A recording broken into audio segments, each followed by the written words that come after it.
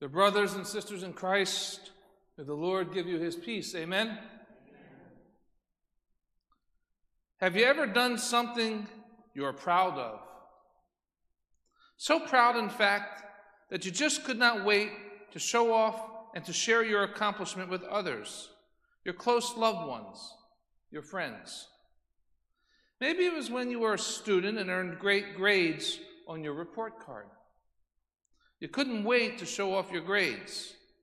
My relatives would award my hard-earned grades by giving me $1. That was a lot of money in those days. Or taking me out for some nice treat that I wouldn't otherwise obtain. Or maybe you received a promotion at work. You just couldn't wait to share the great news, to hear others offer their sincere congratulations. Maybe you created something magnificent, a marvelous meal, a work of art, a construction project, or any other kind of creation that makes you proud. How wonderful it is indeed to be lavished with the accolades for a job well done. Perhaps you couldn't wait to show off something more sublime, like a newborn baby. Isn't it awesome when grandparents, aunts and uncles, and neighbors and friends are all caught up in awe and wonder at the fruit of your marital love? The fact is that it is eminently human to enjoy being pleasing to others, especially those who are important in our lives. Performers even enjoy being pleasing to total strangers. They thrive on the applause of others. These days, some people go so far as to seek being liked on social media, like Facebook, YouTube, or Instagram. It all taps into the basic human need to be pleasing to others. Ultimately, however, it taps into our basic human need to be pleasing to God, our Heavenly Father.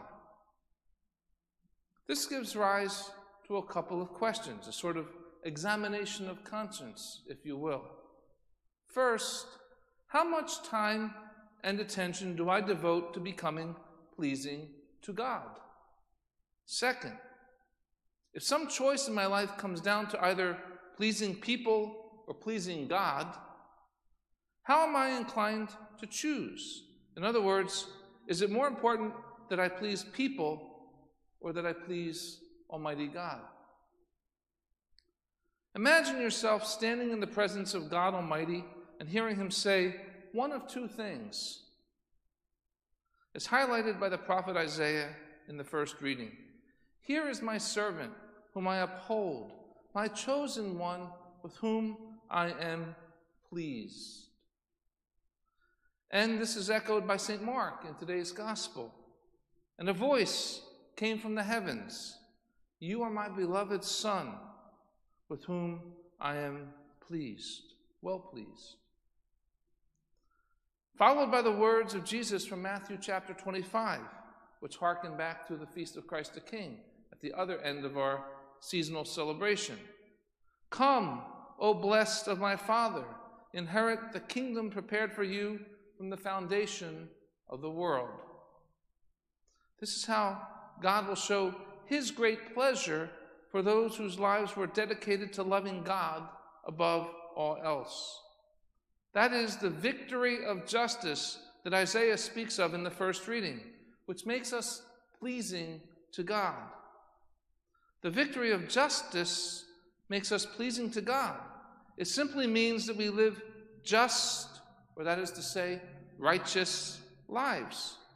We love God above all else.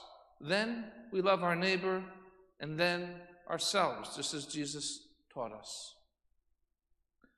But, and this is an important but, it is possible that our loves and affections become all muddled.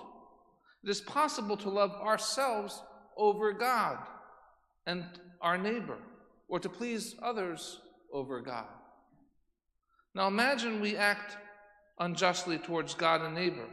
Do we think for a moment that this makes us pleasing to God? Might we not run the risk of instead hearing God say those other ominous words from Matthew chapter 25, for the goats, as it were? Truly I say to you, I do not know you. Who wants to hear that? My sincere hope during this year of St. Joseph, who sacred scripture describes as a just or a righteous man, is that we dedicate ourselves to becoming ever more pleasing to God Almighty. The feast of the baptism of the Lord reminds us of our common call to holiness, to be pleasing to the Lord. It further reminds us the sacramental grace of our own baptism equips us to live holy and pleasing lives for God. The sacrament of baptism, as you may recall, provides us with a sort of spiritual toolbox, so to speak. In this toolbox, there is a chisel that chips away original sin from us. In this toolbox, the triune God gives us himself through the indwelling of the Holy Spirit.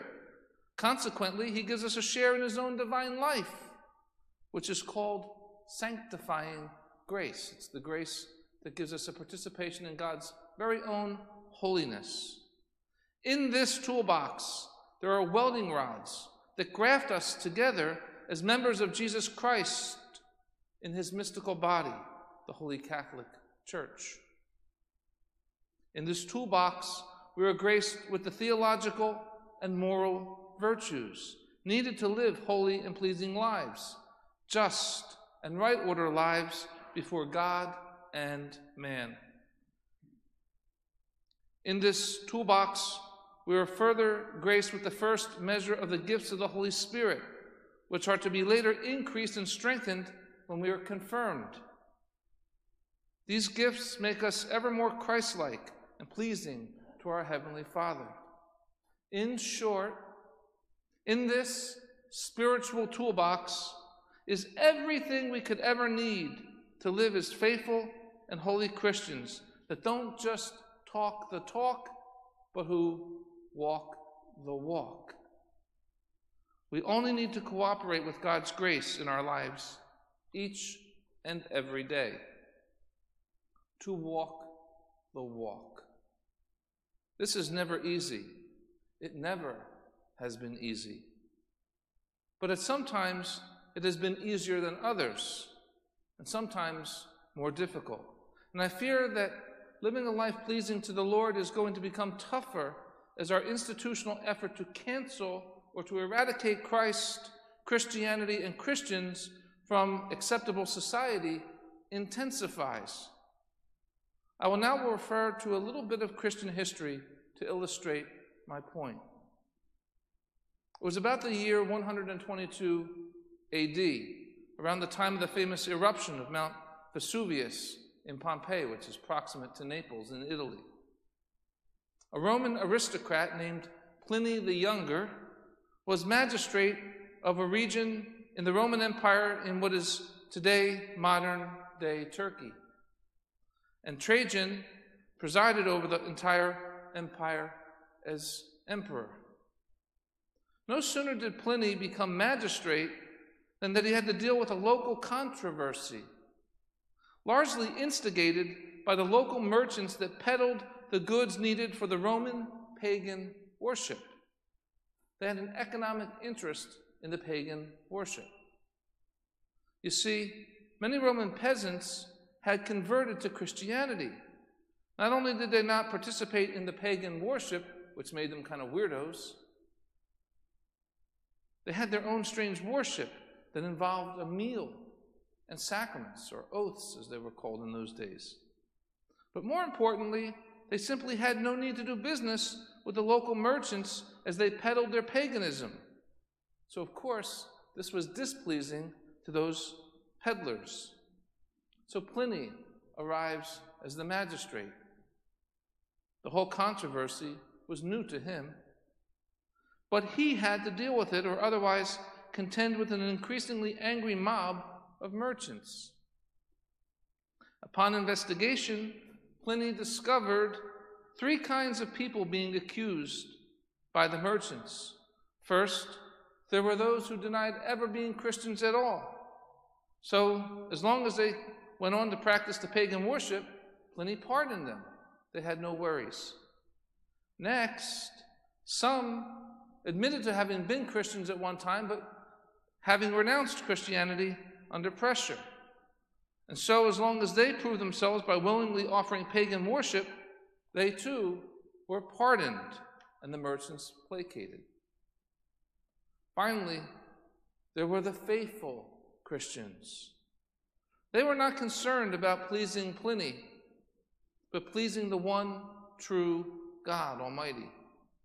These courageous Christians, both men and women, lay and clergy, even after torture, were given an ultimatum: abandon Christ or die. To put it bluntly, be a PLINY pleaser and live, or be a faithful Christian and die.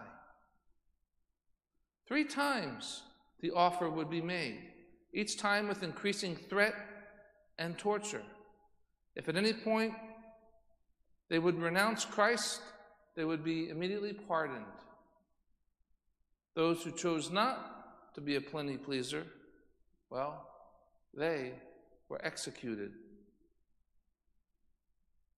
But it was these same men and women that hear those glorious words from our Heavenly Father. Here is my servant whom I uphold, my chosen one with whom I am well pleased.